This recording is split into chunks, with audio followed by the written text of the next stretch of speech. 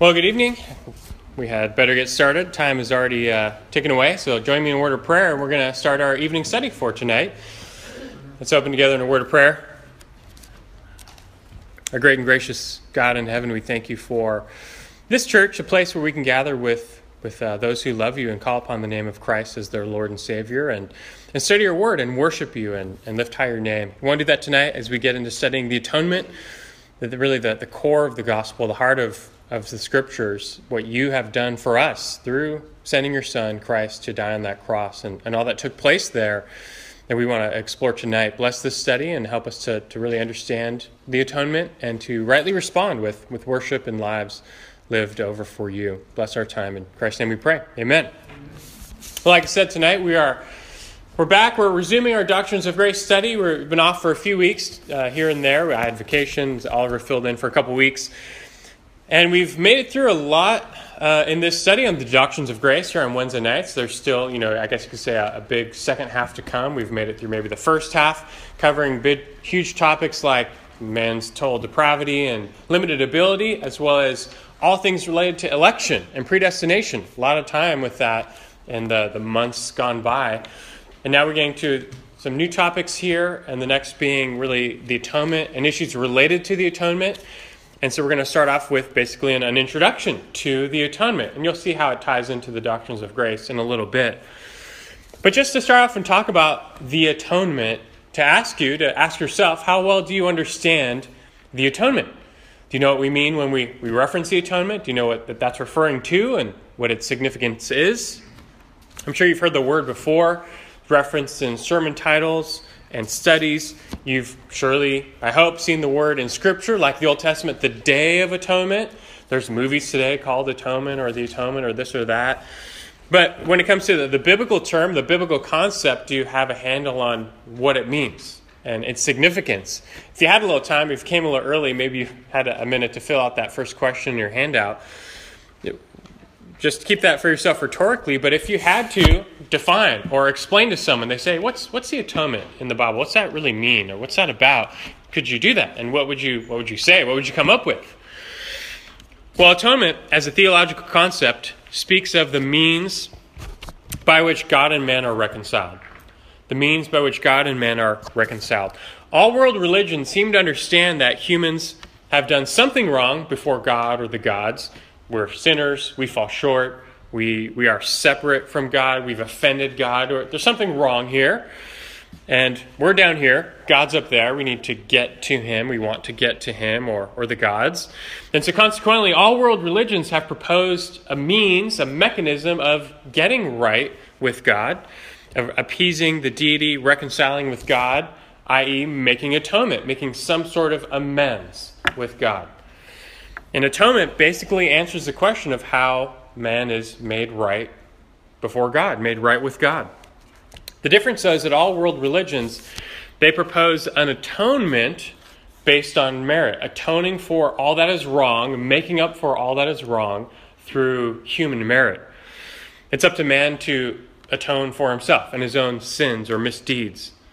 Through good deeds, through self-sacrifice, through suffering, even through money, man must make reparations to God, erase his own sin and guilt, and in some form pay back his debts.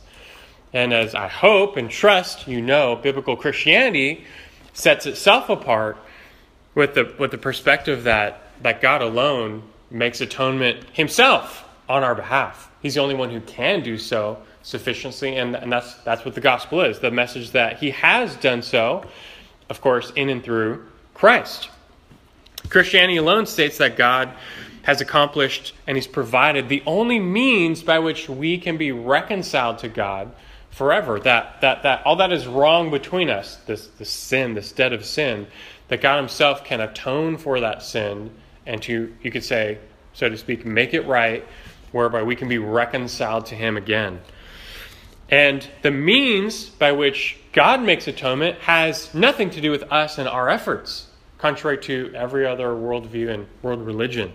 Rather, it has everything to do with Jesus Christ and His efforts, specifically His efforts on the cross, what He did on the cross. That's the place, the time where God, the The Father was making atonement through the sacrifice of the Son that later would be applied to individuals through the Holy Spirit. So that's what the atonement is all about, biblically speaking. Now, naturally, there's a lot more. The atonement is at the very heart of Christianity itself, without exaggeration. Without the atonement, there's no gospel, there's no good news, there's no salvation. And so you would do well to get to know the atonement extremely well. And that's why I asked you, and in a way rhetorically, how would you describe it or explain it? Just to kind of gauge, for your own sake, how well you understand the atonement. And well, really, wherever you're at, you could do with learning more about the atonement. Now, the doctrine of the atonement intersects the doctrines of grace, that's what this Wednesday night series is all about, primarily concerning the extent of the atonement. And that's the question, for whom did Jesus die? Or you've heard it before. Did Jesus die only for the elect? Or did he die for the whole world, for the sins of the world? That's the ancient question. And in future weeks, we'll get to it. We have to build up to it, though. Before you can really handle the extent of the atonement, you better know what the atonement is all about, what it really signifies, what Jesus was doing on the cross. What was he truly accomplishing on the cross? We need this foundation. Really, just in and of itself, that's just Bible study we want to do. Even if we never talk about the extent of the atonement, this is beneficial to study the atonement. But we will see in the later weeks how it does intersect and informs, and as we continue studying the extent of the atonement, answering, for whom did Jesus die? And that's a massive question. We'll get to it. Well, I find both to answer that question and just in your own Christian life, an understanding of the atonement is essential. But I find that a lot of Christians don't have that solid of a grasp on the atonement. It's one of these Christian buzzwords you hear, but if you're pinned down to try and explain it to someone or describe it, you might be at a little loss for words. So I just want to help with that, especially in this first introductory lesson, to help you really get the atonement, where you can leave and saying, I think I get it, at least at a good fundamental level. Not just for the sake of head knowledge, although I do want to inform you and teach you tonight, but also this should be the foundation of our worship. Because when you realize what the triune God did for you, for his glory, of course, but really for us as well on our behalf, in making atonement for you, it produces deep reverence and worship, and rightly so. So that's what we're going to do tonight, an introduction to the atonement, giving you that bottom layer of foundation. Starting off with atonement in the Old Testament. Atonement in the Old Testament. Now, if you know your Old Testament, how was atonement made in the Old Testament? By what means did God give the Israelites to be right with him? Sacrifices, the sacrificial system. Just read Leviticus, and you'll get caught up to speed pretty fast. Now, we're not going to cover the sacrificial system in great detail tonight, but suffice it to say that when Israel sinned, God had prescribed a means for the atonement of their sins, by which they could be reconciled to God. Through offering sacrifices, people could be forgiven of their sins and rightly restored to God. Now, there are several different categories of these sacrifices, from the burnt offering to the peace offering, the sin offering, the guilt offering. All of those were blood sacrifices. And again, we're not going to do the details, but in general, they pretty much went like this. The sinning member, the Israelite, would bring the sacrificial animal to the door of the tent of meeting. That's the tabernacle, or later the temple. Perhaps a lamb, an unblemished lamb, depending on the exact sacrifice. But the animal had to be unblemished, signifying, of course, sinlessness or moral perfection. Anyway, he would then bring the animal before the priest. The Israelite would then place his hands on the head of the animal, thereby identifying with the animal as his substitute, signifying a transferring of guilt from the person to the animal as a substitute. These were substitute sacrifices. The animal would then be slain, and it was quite bloody. The throat was slit, blood, and this was a bloody process. And the death of the animal, though, was taken as punishment for the sin of the offerer. The priest would then take some of the blood of the animal and sprinkle it on the altar, really signifying a life for a life, a death for a death. This was what was being signified here. And then the rest of the animal, either in part or in whole, would be burnt on the altar. And its fragrance would be pictured as rising up to God as a pleasing aroma, whereby he accepts this sacrifice, accepts this atonement. That's the basic picture of sacrifices in the Old Testament. What was the effect of such sacrifices in the Old Testament? Well, over 100 times it says that these sacrifices were to make atonement. Over 100 times the Old Testament says these sacrifices were to make atonement. The Old Testament word kafar carries with it the idea of propitiating God's wrath and restoring fellowship between God and man. And so as the Israelite approached these sacrifices with genuine faith and repentance, he would be forgiven of his offenses, and atonement was made. However, understand this was an imperfect and incomplete atonement. Imperfect and incomplete. The sacrificial system made a covering for sins, but not a complete payment for sins. It's probably the best way to think about it, the most helpful way to remember. At the Old Testament sacrifices, you could picture them covering sin, but not actually paying sin, paying or wiping away sin. Now, God in his mercy and patience, he accepted these provisional sacrifices on behalf of his people, and he accepted the covering of their sins, but only on the condition that a future perfect sacrifice would come and truly pay for the sins, truly pay for their guilt. And indeed, in Christ, of course, a perfect sacrifice was made, and his sacrifice did not merely cover sins, but actually pay for them, wipe them out, expunge their guilt, and appease God's wrath. And it's on the basis of Christ's sacrifice that all sins of God's people are paid for, Old Testament and New Testament. That's Romans 3:25. You can read that reference on your own. Now understand again that the Israelite received an imperfect and incomplete atonement before God. His fellowship with God was provisional because the true sacrifice of Christ had not yet been made. And this is why the Jews in the Old Testament, they were always kept at an arm's length from God. That they couldn't enter that Holy of Holies. They were always somewhat separate because of the provisional nature of their salvation and this atonement sacrifice. So you have a little bit of notes in your handout here. And it looks like we're looking for more copies. I think you might have to just run a few more. I'll make more next time. Sorry about that. If you don't have a copy, maybe look on with a neighbor. But Old Testament sacrifices, they could not cleanse the human heart and the conscience. Those are synonyms in a sense. I'll read for you Hebrews 9:9. Speaking of the old sacrifices, it says, accordingly, both gifts and sacrifices are offered, which cannot make the worshiper perfect in conscience. This is talking about our heart problem. You know, before God, we have not just a deed problem, but a heart problem.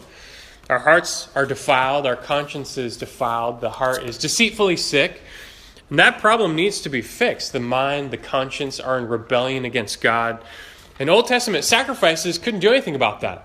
They couldn't affect your heart. They had no power to cleanse and perfect your heart, your mind, your conscience, your inner man.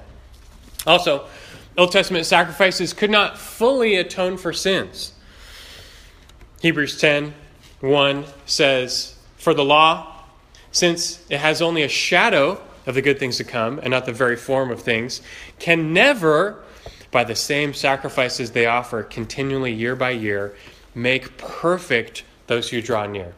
These sacrifices could never make perfect those who draw near. They were not sufficient. And verse 4 in Hebrews 10 says it's impossible for the blood of bulls and goats to take away sins. So this was not a complete atonement, a sufficient atonement. It was a provisional atonement.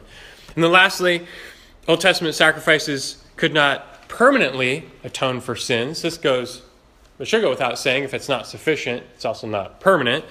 But this is explicitly described, for example, Hebrews 9:25 speaks of the high priest, not that he would offer himself often, speaking of Christ, but the high priest in the Old Testament, they would enter the holy place year by year.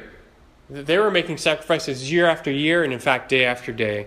And Hebrews 10:11 says, every priest, Old Testament, stands ministering daily and offering time after time the same sacrifices which can never take away sins. And that kind of sums it up. That's the Old Testament sacrificial system. The priest offering daily. He stands daily, offering daily, time after time, the same sacrifices that can never take away sins. Again, God accepted a provisional covering, but it was incomplete, insufficient, and imperfect. In the Old Testament, therefore, we're left waiting for a perfect sacrifice that would come and really take away the people's sins. These sacrifices couldn't take them away permanently, but they were left waiting for one that could. And of course, this transitions us to atonement in the New Testament. Now, I asked you, how is atonement in the Old Testament described? By what means did God give to make atonement for the people in the Old Testament? The answer is sacrificial system. How would you answer that question for the New Testament? How is atonement made for God's people in the New Testament? Because gone is a sacrificial system. So how is atonement made for us in the New Testament? Through Jesus. Yeah, there you go. And that wasn't a trick question. Through Christ on the cross. Through Christ on the cross. It's still a sacrificial system. It's just changed. Changed a bit, right? The sacrificial system of the Old Testament was in fact fulfilled by Jesus, and therefore not part of the new covenant under which we are. But the clear teaching of the New Testament in Christ inaugurating that new covenant, that Jesus was going to provide a new means of atoning for the sins of his people. Remember, Christianity, we don't make atonement. God, in his grace and his mercy, the good news is he makes atonement on our behalf. That's really our only hope. And he's now, in the New Testament, through Christ, revealing he's going to do that in a new way. And this new means that God was giving was his Son himself. Christ himself was going to be the means by which God was going to make this new and perfect atonement, the sacrifice of his Son on the cross becoming like the new altar. So in your notes, in contrast to the Old Testament sacrifices, Christ's sacrifice can cleanse the human heart and conscience. Hebrews 9:14 says, "How much more will the blood of Christ, who through the eternal Spirit offered himself without blemish to God, cleanse your conscience from dead works to serve the living God?" Precisely what Old Testament sacrifices could not do, Hebrews tells us New Testament Christ's sacrifice could do. He can cleanse our heart, even give us new hearts. He can fully atone for sins. I'll read Hebrews 10, 8 through 10. It says, "After saying, sacrifices and offerings and whole burnt offerings and sacrifices for sin, you have not desired, nor have you taken pleasure in them." He's quoting the Old Testament here. "Then he said, behold, I have come to do your will." Speaking of the Messiah. Verse 9 says, "He takes away the first in order to establish the second." And then he says, by this will we have been sanctified through the offering of the body of Jesus Christ once for all. And in verse 11, "Every priest stands daily ministering and offering time after time the same sacrifices which can never take away sins, but he," Jesus, "having offered one sacrifice for sins for all time, sat down at the right hand of God." Jesus can fully atone for sins, and like we just read in verse 12, permanently atone for sins. This is a once-for-all event. This is not repeated. This was a once-for-all, sufficient, complete, perfect sacrifice for sins. We'll leave it at that for now when it comes to Hebrews. I don't want to steal too much of my own thunder, because in God's providence, sometimes this just works out. What we're studying tonight on Wednesday perfectly dovetails into the Sunday sermon when we're talking about solus Christus, Christ alone, and the sufficiency of his work. It's not repeated. We don't need to re-sacrifice him through the Mass. It's once for all. So I'll leave it there. I don't want to steal too much from Sunday. Anyway, that being said, though, as you know, the death of Jesus on the cross, therefore, it's the center of the New Testament and really the Bible itself. Christ's life and his teachings, his deeds, his miracles, all very important, right? Think of all his teaching. and his deeds, his miracles. It's very important stuff. It really is. It's extremely significant, and it is necessary. But the core of his work was his death on the cross. No death, no atonement. If he didn't say a word, if he never taught anything, and he still died on the cross, there could still be atonement. But without that death on the cross, there could be no atonement. And that's why, the Latin word for cross is crux, from which we get the word crucial, and this saying the crux of the matter. It's just a way of saying this is the heart, this is the core. And so naturally the cross, what I'm trying to emphasize, it's the heart of the gospel, the heart of the New Testament, the heart of God's plan for atonement. It's about the cross. So much so that Paul can say this in 1 Corinthians 2, verse 2. For I determined to know nothing among you except Jesus Christ and him crucified. Let's think about that statement. I determined to know nothing among you except Jesus Christ and him crucified. If you get Christ crucified, you get the core of the gospel. So hopefully you get the paramount importance of Christ's death on the cross. But I still want us to ask, why exactly is it so important? What's so special about his death on the cross? How exactly did Jesus make this new atonement on the cross? I've said before, lots of ancient people died on crosses. The Romans crucified tens of thousands. So what makes Christ's death on the cross so different, so special? Well, much more took place on Christ's cross concerning his person than meets the eye perhaps at first.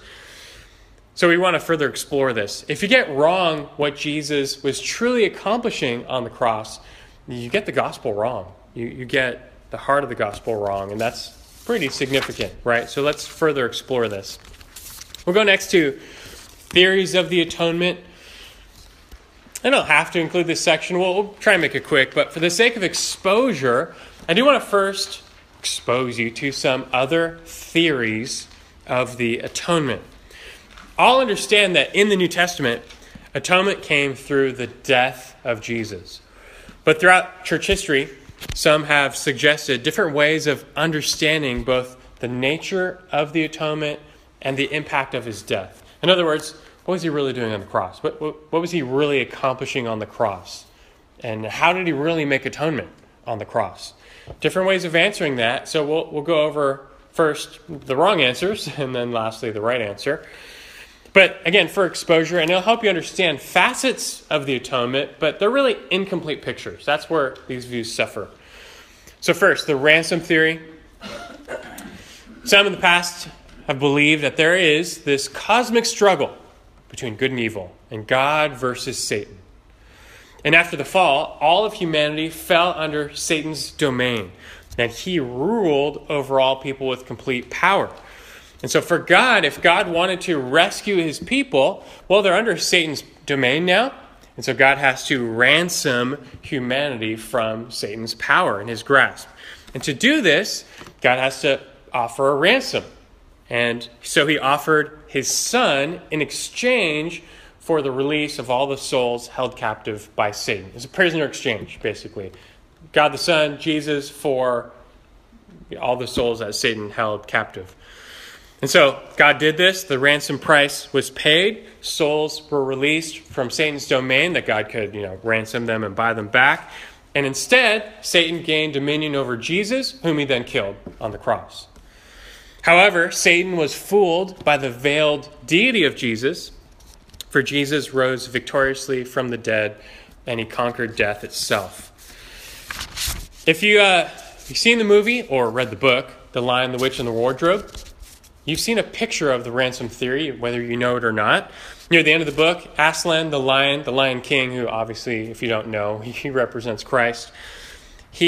Edmund has done wrong, and he's under the dominion of the White Queen. So Aslan, the Lion King, he presents himself to the White Queen as a ransom. He will give his life to free Edmund from her rightful grasp, because she has rights over Edmund now. And so Aslan gives himself up. Edmund is released, and then she, of course, kills Aslan.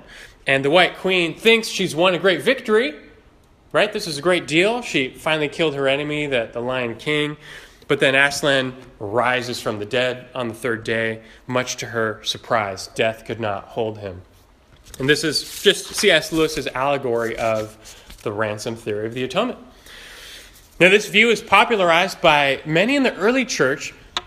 The issue was back then, so many approached the Bible and they allegorized it. And that's where this really comes from. When you take Scripture and allegorize it in your interpretation, this is where you get stuff like this.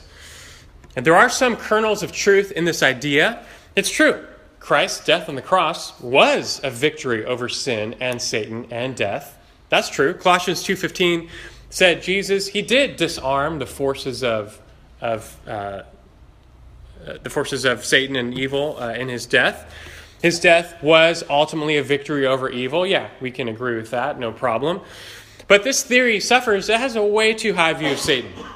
Way too high view of Satan. Satan is not an omnipotent, sovereign force in the universe.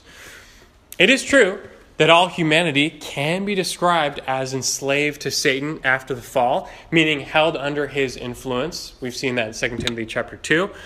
But Satan never makes demands of God. And Satan is never a being who needs to be appeased in Scripture. He doesn't have that much power. Now, again, it is true that Christ's death was a ransom, right? Matthew 20:28. The Son of Man did not come to be served, but to serve and give his life as a ransom for many. That's one of the verses they use. But understand, to whom was Jesus paying the ransom of his life? Believers. Not to believers. To God. He wasn't paying ransom to Satan or to us, but to God. To God the Father. It was the Father's wrath that needed to be appeased because of our the just consequences of our sin. So understand, Jesus was really saving us from God, not from Satan. He was saving us from God. That kind of sounds weird, but meaning God's wrath that was due our sin. And so he was saving us from that wrath by dying in our place. So this first theory, the ransom theory, I'm blank for a second, has a kernel of truth, but ultimately falls short. Secondly, the moral influence theory. Others have suggested that Christ's death on the cross actually accomplished nothing objective. Nothing objective. In other words, God didn't require any penalty to be paid. God, he had no wrath against humanity that he's looking to pour out, that needs to be pacified. There was no obstacle that Jesus removed on the cross that enables us to get to God. They deny all of that. And so then what was the purpose of Jesus dying on the cross? If you remove all that stuff, why did he die? And the answer they give is that God sent Jesus to die as an example, as the ultimate example of sacrificial love and moral behavior. Christ's death on the cross, since he was the innocent one, it was such an example of sacrificial love that through it, God would be wooing people to follow Jesus and live a moral life like him. And that's why this is called the moral influence theory. Through this supreme display of God's love and sacrifice on the cross, he is influencing people to follow Jesus, to love God, to love others like Jesus. This view originated from one medieval theologian, but not surprisingly picked up and championed by later liberal theologians. This is the view of liberal Christianity. Liberal theologians, they're desperate to shift the focus away from the cross. And let's not talk about the cross and sin and wrath and judgment and shift the focus onto the teachings of Jesus and the compassionate deeds of Jesus. And they want to downplay the wrath of God and the seriousness of sin. And if you do that, you don't really need a savior on the cross. You don't really need a savior. Man is basically good. Doesn't quite need saving like Christians have thought. And so this view fits right in with liberal theology, and they picked it right up in the 1800s.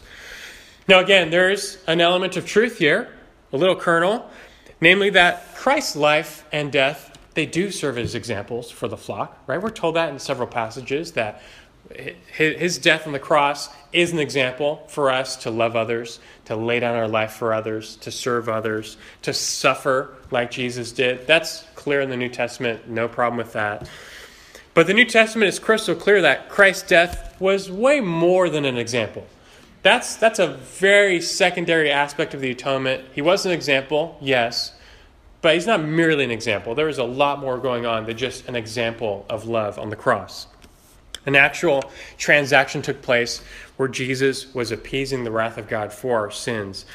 And if you eliminate the substitutionary sacrifice element of the atonement, you're eliminating the actual good news of the atonement.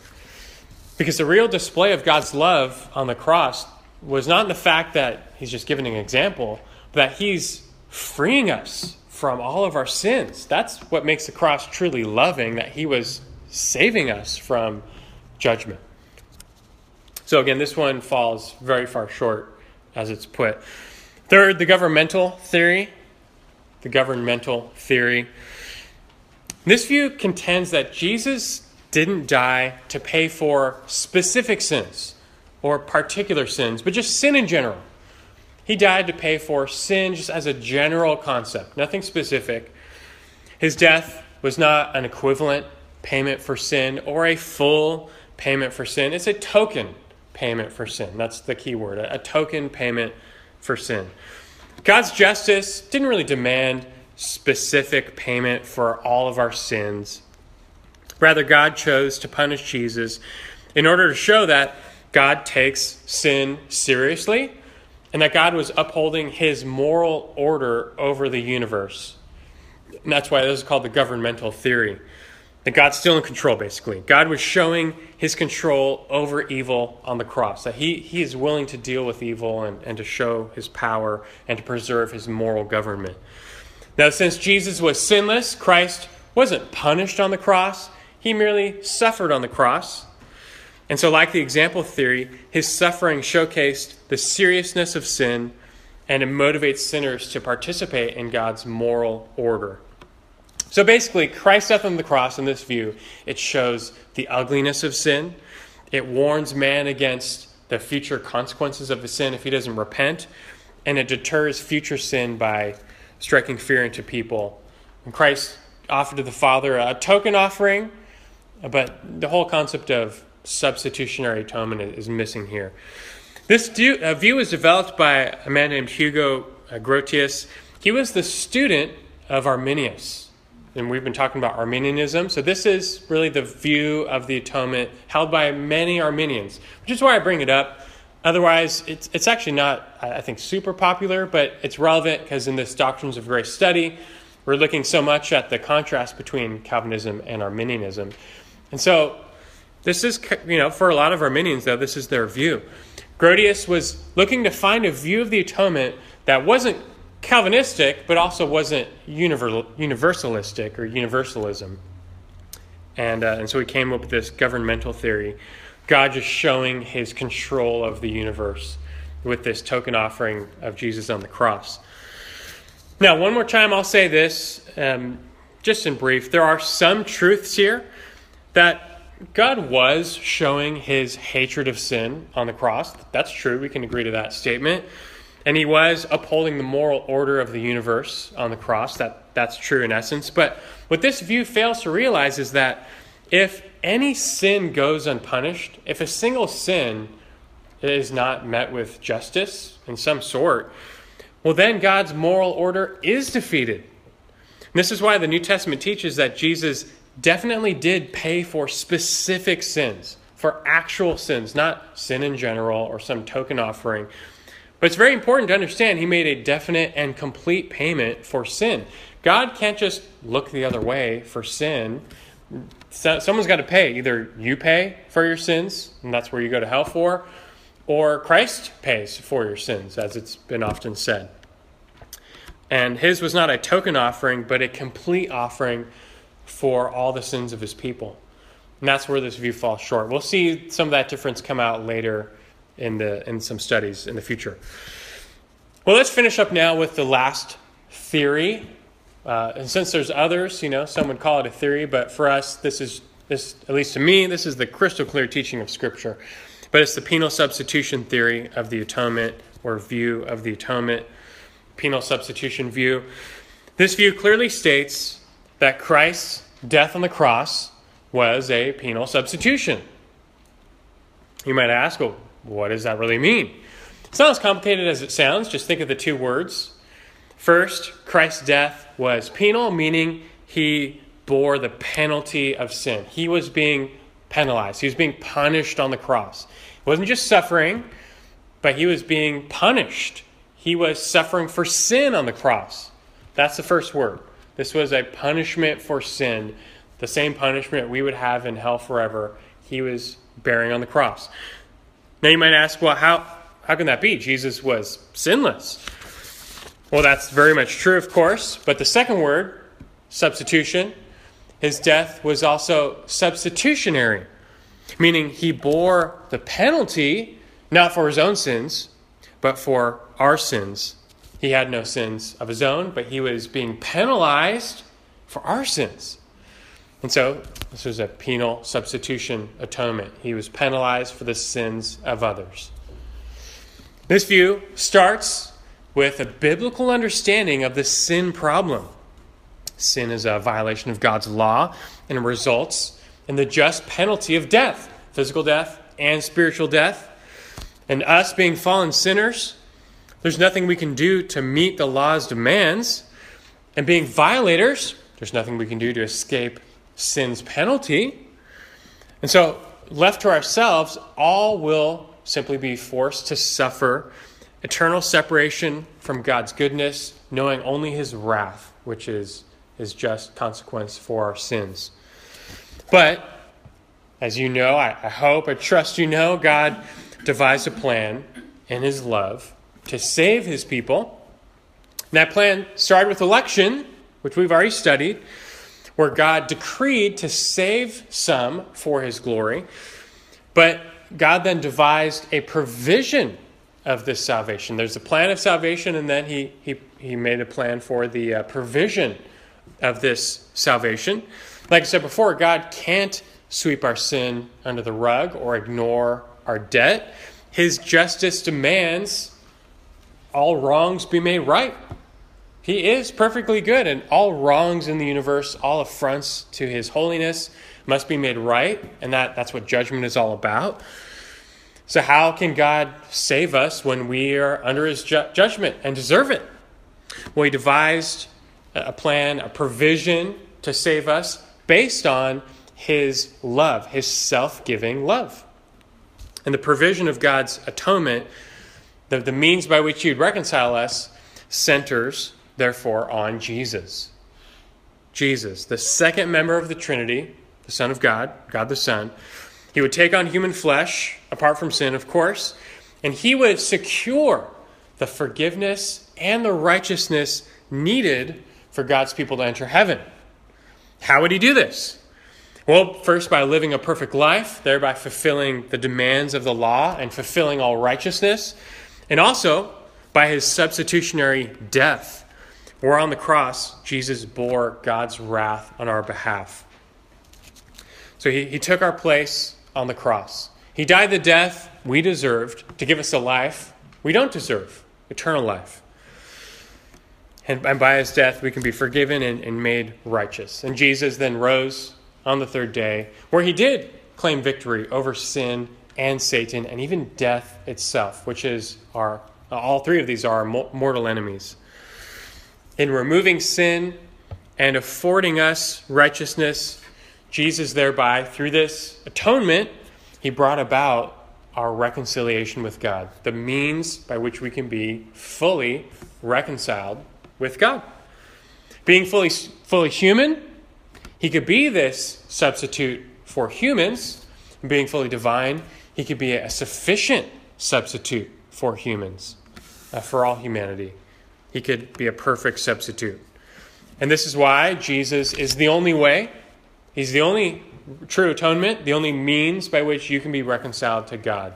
There's no other atonement, no other way which you can make things right. And God has provided no other means. This is it. Christ is the only door that God has said, enter through. And through what Jesus did in his life, death, and resurrection, you can be saved and reconciled. So this is the biblical model of the atonement, the penal substitutionary view of the atonement. And next time, I want to further explore this and also display it from Scripture. Because understand, and I'm just giving you these 4 views and haven't really backed it up with Scripture. But this is so significant, this biblical understanding of the atonement.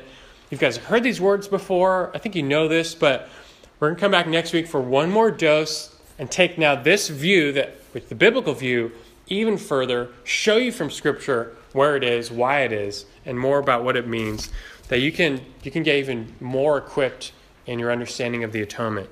We'll come back for another dose and look at key facets of the atonement, like propitiation, redemption, reconciliation, ransom, conquest. These are all facets of the diamond that is the atonement. And we need to understand all the different angles, how they fit, how they relate, and just give you a good, well-orbed view of the atonement.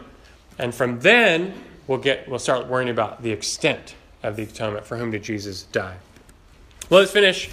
Then I'll read for you, and we can remember and pause to thank God. In the words of Romans 8, 31 through 32, who didn't spare his own son. It says, what then shall we say to these things? If God is for us, who is against us? He who did not spare his own son, but delivered him over for us all, how will he not also with him freely give us all things? We can be reminded already, even though there's more to come, of what God did for us through the giving of his son, that in his self-giving and electing love, he chose to give his son over for us, not even sparing the perfect Son of God, that we could be forgiven. We didn't deserve that at all, but he did that for us, and we will praise him for that. So let's do that now. We'll come back next week for part 2. Lord God, thank you for not sparing your only son. You were not bound to save us, but once you decreed to do so, once you put that plan into action, we can sure say thank you for it, that we benefit from your self-giving love through the giving of your son, Jesus, to die on that cross and raise from the dead for our forgiveness, for our righteousness. This is the only way we can be reconciled to you. We acknowledge our sin, our guilt, that we deserve judgment. But by this perfect, once-for-all, unrepeatable atonement, we can stand perfectly just before you forever. And with confidence, because it's all based on Christ, and he's perfect, and the work is already done. So we take this to heart, we thank you for it, and we want to leave now praising you for it. You are worthy of this praise, and so we lift up our entire lives as now the living sacrifices to you in worship for all you've done for us. In Christ's name we pray. Amen.